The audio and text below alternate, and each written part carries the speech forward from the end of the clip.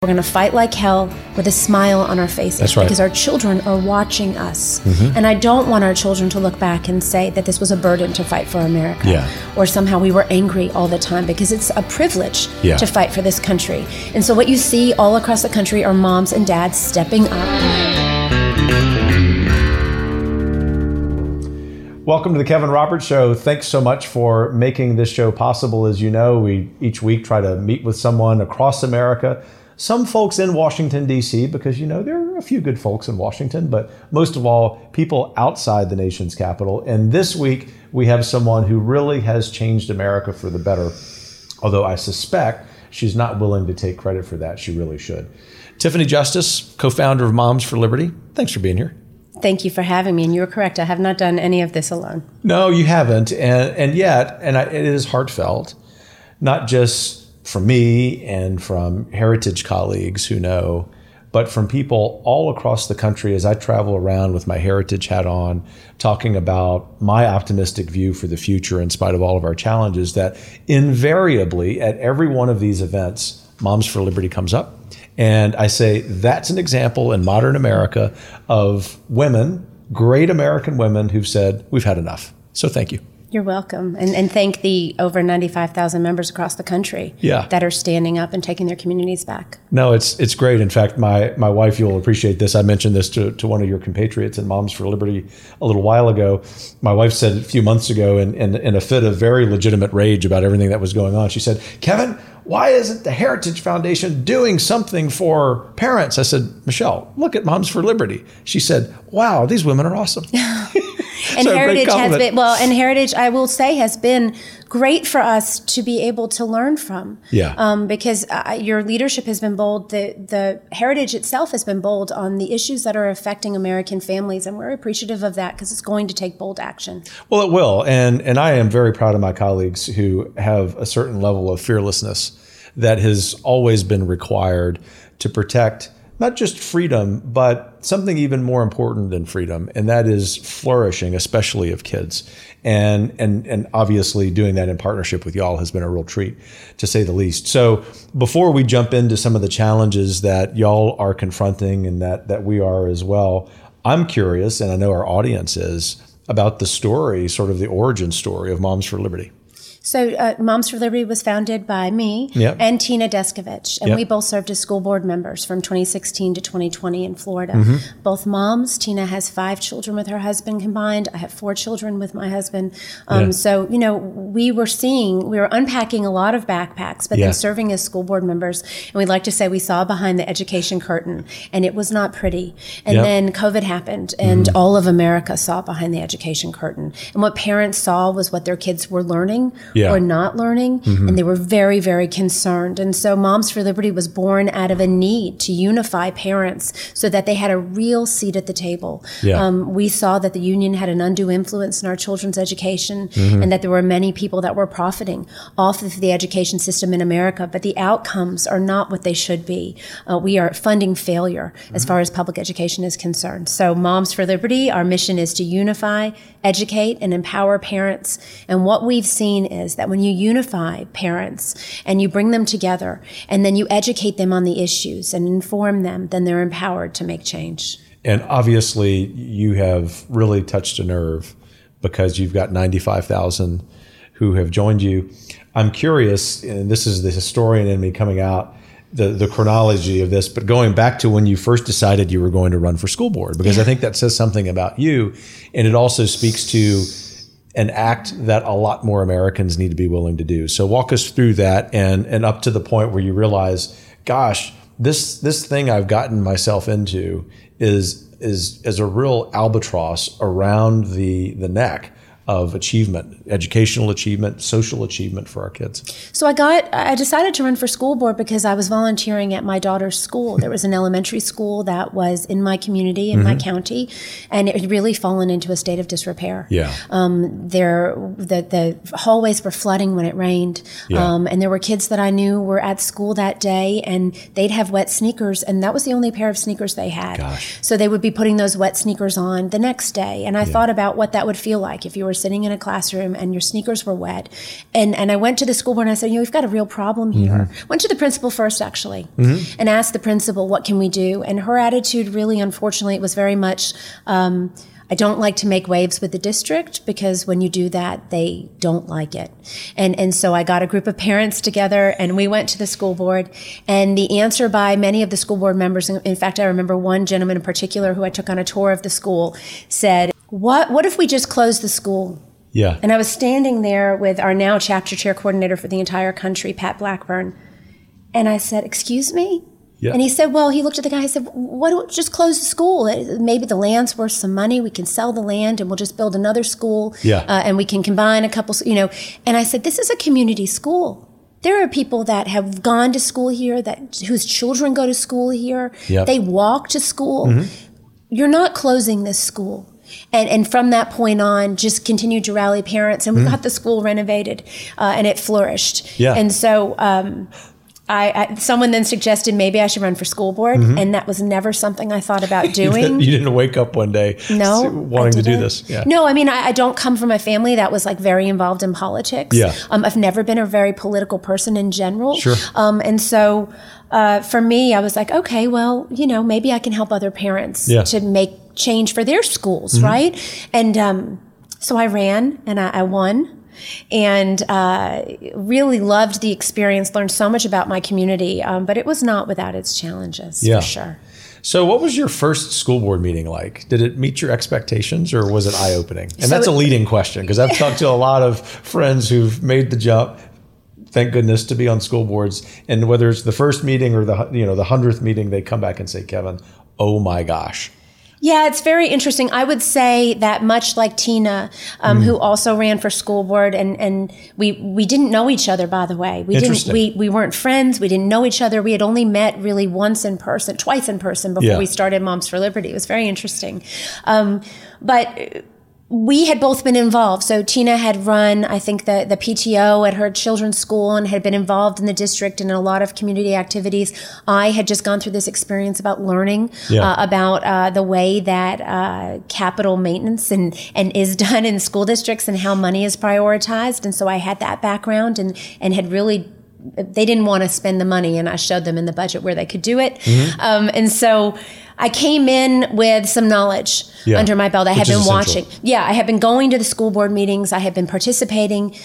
So my first meeting, and it's true, you hit the ground running. You can't say I don't want to make this decision or I don't have enough information. In order for there to be a conflict of interest, you really have to have very solid ground for that. You can't just, abstain from a vote. And there's no time to like get up to speed. You get there and it just starts. But I remember that first school board meeting, they swore me in and I put up my hand and they said, so help me God. And I said, I still remember. I said, so help me God.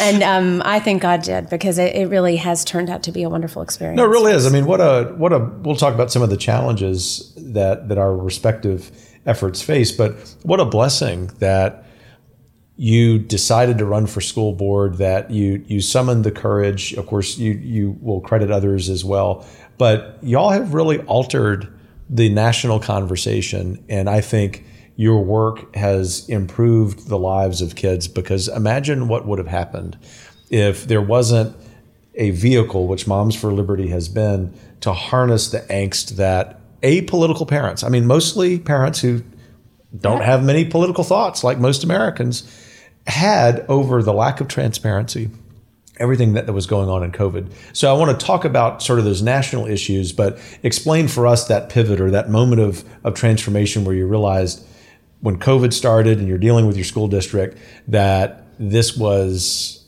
a serious problem for our kids. Absolutely. I remember March 13th, 2020, I was standing in the school district offices and Governor DeSantis came and said, came out and said we were going to be closing schools.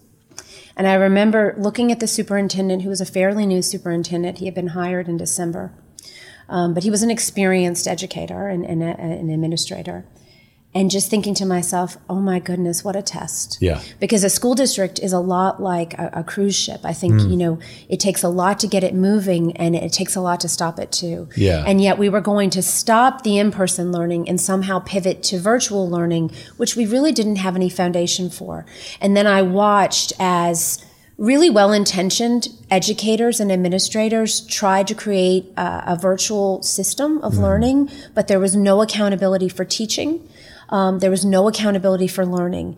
And through the end of that year, we graduated children who really had not participated in those last months of school, and we promoted children into the next grade where they were really lacking in a lot of the knowledge that they needed. And it was very concerning. So Tina and I both watched this happen. Then we watched as the teachers' unions across the country tried to keep schools closed. And Governor DeSantis and Richard Corcoran, the Commissioner of Education at the time, came out on July 6th, 2020, and said, we will be open for in-person learning in Florida. You can do virtual. We're not going to mess with your funding, but we will have in-person learning. Classes will be open. And the Florida Teachers Union sued Governor DeSantis, and I believe they won it first, and then Governor DeSantis appealed and won. And my goodness, did we open schools? And which is a national story, absolutely, actually an international story. Absolutely, and because we had the data to show that it was safe, we knew that it was safe, and we knew that kids needed to be in school. And I think really everything was about just risk analysis, and but we knew the kids needed to be in school. And then really for Tina and I both, I think, with the issues, everyone always will ask us, well, was it COVID? Was it the masks? It was this. Everyone wants to make it about something, right? It was about parental rights. It was about the fact that as school board members, we watched as parents came to us and said, forced quarantining of healthy children is hurting kids. My children are suffering. They're depressed. They're anxious. The masking in my own district, every district in Florida was able to come up with their own reopening plan. And in our reopening plan, we had said masks would be required when social distancing wasn't possible. So it was supposed to be the exception, not the rule. Very quickly, we saw that, schools are not made for 6 feet of distancing between kids. Kids are not going to maintain that distance. And so all of a sudden, the masks became the rule. And I very quickly came out and said, wait a second. We lied to parents. This isn't what we told them would be happening. We need to go back and we need to alter the reopening plan. And then I had 4 school board members who said no. Really? Yes. And I watched as bureaucracy and red tape and liability caused the school district, caused school board members to abdicate their authority.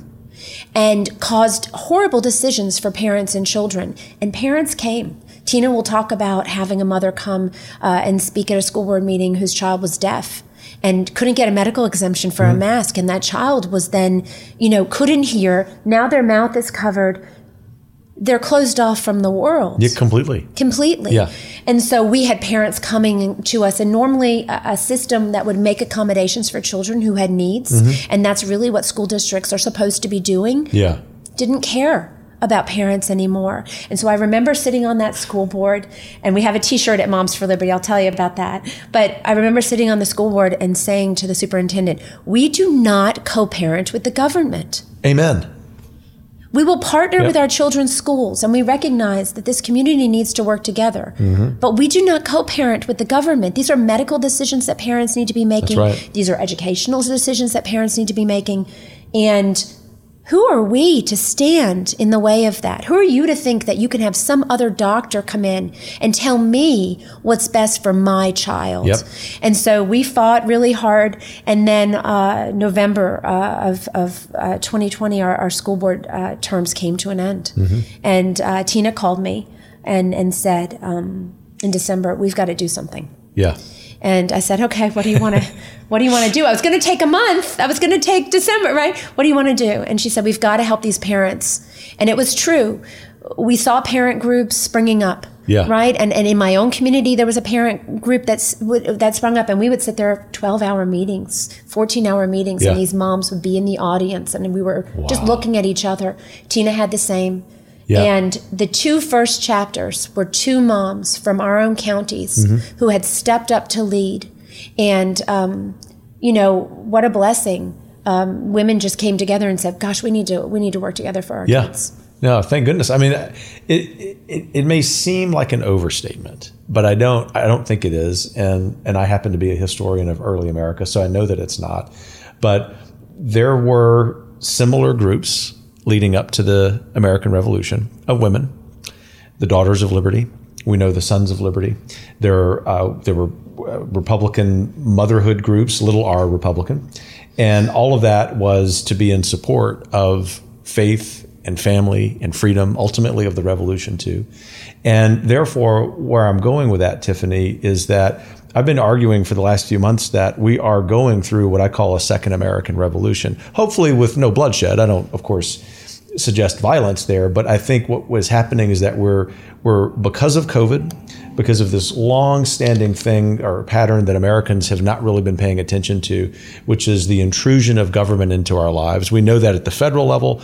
Depending upon someone's state, they may know that at the state level. But what you put your finger on is that it was happening at the local level, that the government was at best wanting to co-parent with families. In fact, even some government and teacher union officials said, we need to get parents out of the way when it comes to their children, right? That they're almost wards of the state. All of that to say, this is, while huge for education and for kids, this is a moment. Moms for Liberty is something that really has ignited, even for those Americans who don't have kids, real encouragement about the future.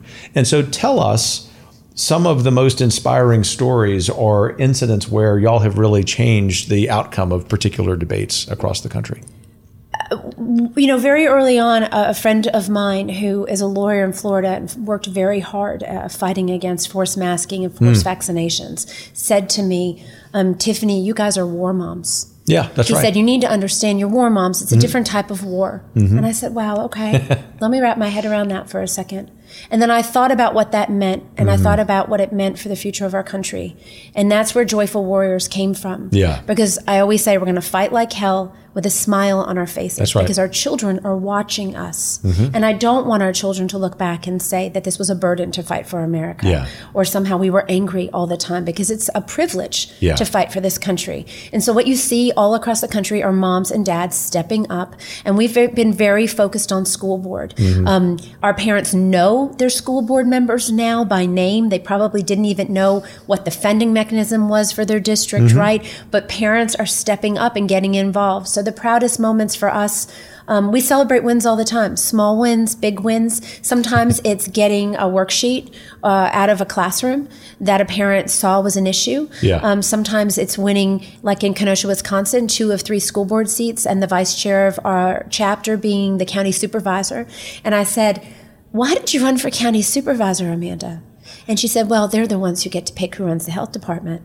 Oh, and I smart. said, aren't you a smart cookie? Yeah. Because we watched as forced quarantining of healthy children to keep healthy children home at 2 weeks at a time was horrible. It was devastating to their future. And moms watched as we knew this precious time in our children's lives where every day matters was just taken from them by adults who forgot that it 14 to 15 is different than 34 to 35. Yeah. Right? That's right. And all the data showed that. And that's a remarkable thing. Right? But moms know it inside of themselves. Moms knew, right? We knew immediately when the American Academy of Pediatrics comes out and tells moms that babies don't really need to see your face. That's a lie. Yeah, that's right. And American parents watched as an expert class failed them and said, well, who are the experts now? Well, the experts are going to have to be us. We're going to have to trust ourselves again, and we're going to have to trust each other. And so I think the coolest thing about Moms for Liberty, I say it all the time, who knew I was going to make so many new friends in my 40s? Who knew we were? But parents were busy. They were raising their families. They're working, right? They thought their kids were doing okay in school. And then the things that meant the most to them, they realized maybe weren't as secure as what they thought. And so, the wins, I mean, it's great. And when one of us falter or, there's always someone else that's going to be willing to step up. And I've watched that across the country. You watch as our chapters build. It's like a little fire starts in a state, and then the next county starts, and then the next county starts. And it's been really neat to watch that and for the parents to learn from each other. So what we saw for a while, like things happening in California or in Washington, it would take time. Right now, these parents are communicating and they're saying, like, I don't put a bike helmet on my child because they've been hurt before. I put a bike helmet on my child because I know there's potential for them to get hurt. And so parents now are looking and saying, I don't need my daughter to be sexually assaulted in a bathroom to know that that's not a good idea to have boys in the girls' bathroom. Because we've seen what that looks like in other places. It doesn't have to happen here. Right? And so we're learning from each other. And that's probably the coolest thing. No, it really is. It does remind me to go back to the revolution reference that in the 1760s, Sam Adams said that you could count on the revolution succeeding because of these brush fires for liberty across the country. And God wired us to be a free people. Yes. Every human being on the planet. The privilege that we have in the United States is that we actually, through our own individual action, can work hard enough to put government back in its box. It's a shame we have to do that. But in spite of all of this good work, there are naysayers. And, at Heritage, you laugh and I'm laughing because at Heritage, we chuckle about this because this is what we call being over the target. You can judge your success by the people who are complaining about your work. And so y'all have an illustrious list there from Randy Weingarten, head of the teachers unions, to Al Jazeera, our favorite news site. Have any of those attacks been the kind of thing that bothered you, or were they, those kinds of things often become encouragement? That's a really interesting question. I think Tina and I were put through the ringer as school board members. I know we were. But I feel like we were trained for this. We were prepared. And so as we stand in defense of liberty and freedom in America, we're helping other mothers to see that people can call you names and you just need to get past it. And so you're right. There have been a lot of things written about us. I'm reminded that you get the most flack when you're over the target. That's right. And I think we're becoming okay with it. You'll see me do this a lot. I'll say, look at our moms, and I say, just brush it off.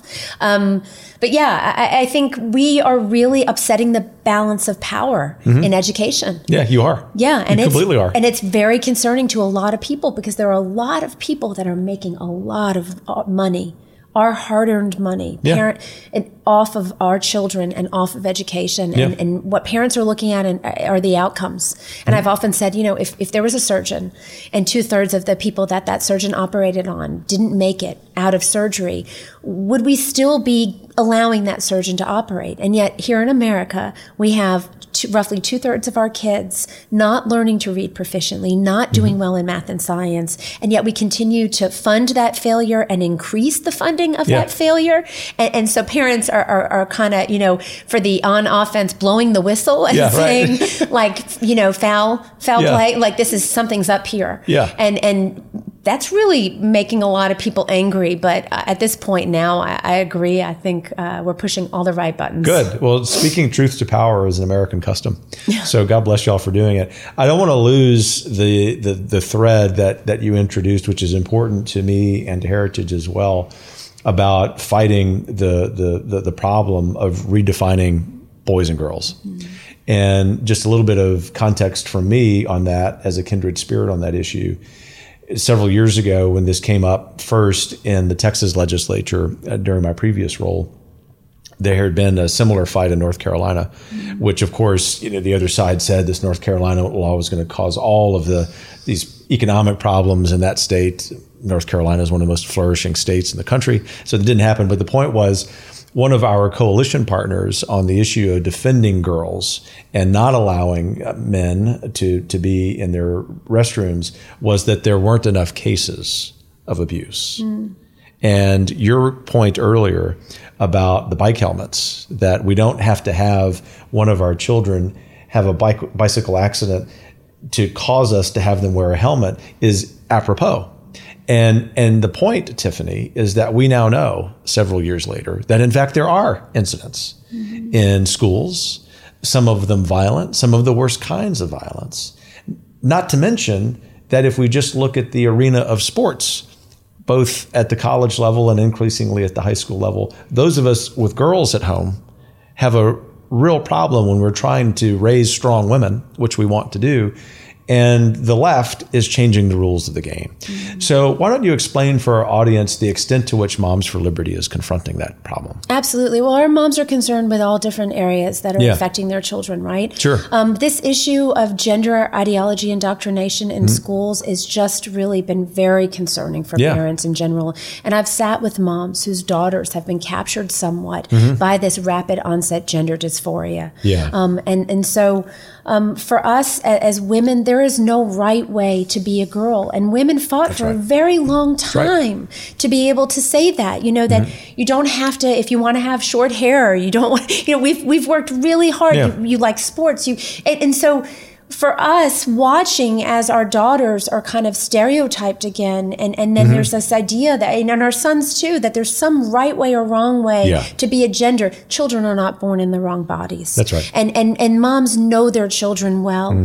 And so, looking at the idea of the erasure of biological sex in place of gender identity is concerning to us. Yeah. We want our girls to be strong, to be able to participate in sports. And we know that a future of men playing in women's sports will erase women from being able to be competitive and to be successful. And so, moms are standing up. And this idea that, somehow we're a birthing person instead of a woman, or that men can get pregnant and carry babies. No, they can't. Yeah. Right? And so really moms are standing for truth. Right. And we're not scared to stand up and say, come on, guys, this is baloney. And I say, oftentimes someone said something about woke values. I did an interview the other day, and someone said something about woke values, and I said, no. These are not values. And they said, well, what would you call it? And I said, nonsense. Yeah. Woke nonsense. Yeah, that's well said. These are not values. Yeah, they are. And it's really important with all of the charity that was in your response just now, that we also are very clear and very firm about responding to that. So what are the other issues beyond those we've discussed that Moms for Liberty is working on that you want our audience to be aware of and perhaps helpful with? Everyone has a role to play right now. And I think that's one of the biggest lessons that I learned as a school board member. Every voice matters. Yeah. We need to have some hard conversations in this country about issues that we may be divided on. But I think we need to look at our public schools and say, if we have issues where there's such division, and we look at sex education, for example, and how that's changing, where are the boundaries between school and home? And parents very much want to redefine those. Again, I said, we don't co-parent with the government, right? And so I think that all Americans can really take a step back and look and say, what role do we want education to play in America going forward? And what are our expectations for public education? Tina and I fight hard for public education. I think one of the things, not many things bother me about what's written about us, but I think one of the things that bothers me is the fact when sometimes people will say that we don't care about public education or we want to abolish it. Yeah. I think there's value in a country coming together and saying that we want to make sure that our children are educated and that they learn to read. Literacy to me is equity. Yeah. Every child deserves to read, and 95% of children have the ability to read. So really the focus for us at Moms for Liberty is on academics and achievement. We'd like to get back to that place. And I think as a country, we need to decide, what do we want our schools to be teaching? And what really needs to be left at home. And I think everyone has a role to play in that conversation. Good. And just some context, which you've touched on a couple of times, the United States spends more per student than any other country in the world. And we, over our lifetimes, being in the same generation, we have seen American public schools, of which I'm a proud product, I presume you are as well, decline relative to the rest of the world in terms of education achievement. When, 25 years ago or so, educational achievement by American students across races and ethnicities was in the top 10, 15, or 20 in the world, which says something because we're such a pluralistic society. That's one of the other noble achievements of the United States. But we are lucky to be in the top 100 now, which is not just an embarrassment, but it is a tragedy. And we haven't even, now coming from this educator, we haven't even gotten into the long-term educational consequences of taking kids out of school for so long. So all of that to say, based on your experience and leaning into your optimism, how do we fix a system that actually our country depends on, and not just with educational achievement, but with transmitting values, American values, from one generation to the next? We get parents back into the classrooms. Okay, so parental involvement. Parental involvement. We get parents back into the classrooms, and we understand that parents are a huge driver, if not the number one driver of student success.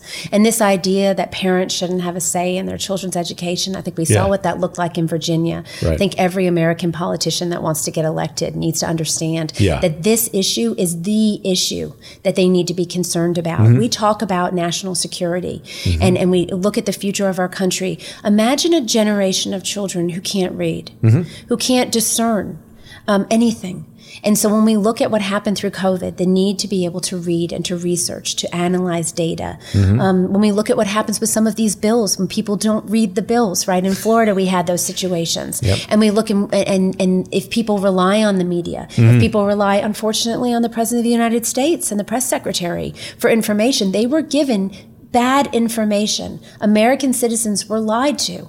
And so we really feel like literacy is the most important issue that we need to focus on. We need to be raising children that can read and can participate in our country, and getting parents back in the forefront of that conversation, I think is the most important thing. And so every parent, these are not partisan issues. And I think that's the biggest thing that we need to look at as Americans. What issues can we draw together on principle and agree upon? And I think, I've met a lot of parents, and the one thing I'll say is that I think every parent really does love their child and wants the best for them. And so, again, getting parents back into classrooms and schools, I think, will help us to solve a lot of the ills that are happening right now. Thank you. And as we wrap up here, do you think that if that happens, that we will be able to restore the value and the achievement that for most of its history, the American public school system has had? I think so. I think so, but it's going to take everyone working together. Yeah. So this is no small task. No, it isn't. But I think that you're never going to find anyone that's going to fight harder than a parent for their child. Yeah. And parents are fighting for America because we know that our children inherit the future that we're creating now. And so we're going to keep fighting. We're going to keep growing. We have 200 chapters in 37 states, and our goal is to have a chapter in every county and a Moms for Liberty member standing up and watching over that school district and making sure that they're making the best choices for kids. Yeah, so you're looking forward, which is great. So last question is, how do people get involved? How do they learn more? Yeah, so go to momsforliberty.org. Okay. Click on the map. You can click on your state and see if you have a chapter in your county. If you don't have a chapter, click to start one. Yeah. You need 10 like-minded individuals. You need to be involved in your community, because this isn't a small task. Leading in your community is a big responsibility. But I will say, however you choose to lead, whether that's with a Moms for Liberty chapter or running for office, getting involved at the local level is going to be the key to saving America. Well, thank you for that. And I'll underscore that. People, because of my role at Heritage, think that I happen to believe that all of the important work when it comes to policy and politics is in Washington, D.C., but in fact, quite the opposite. The most important way that we can get involved as Americans, wherever we live, regardless of the politics in our state or our community, is at the local level, and y'all have proved that. Tiffany Justice, Moms for Liberty, thanks for joining me, and thanks for everything you've done for our kids. Thank you.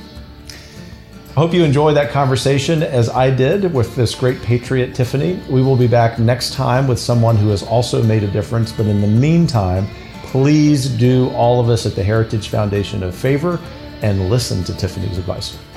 Take care.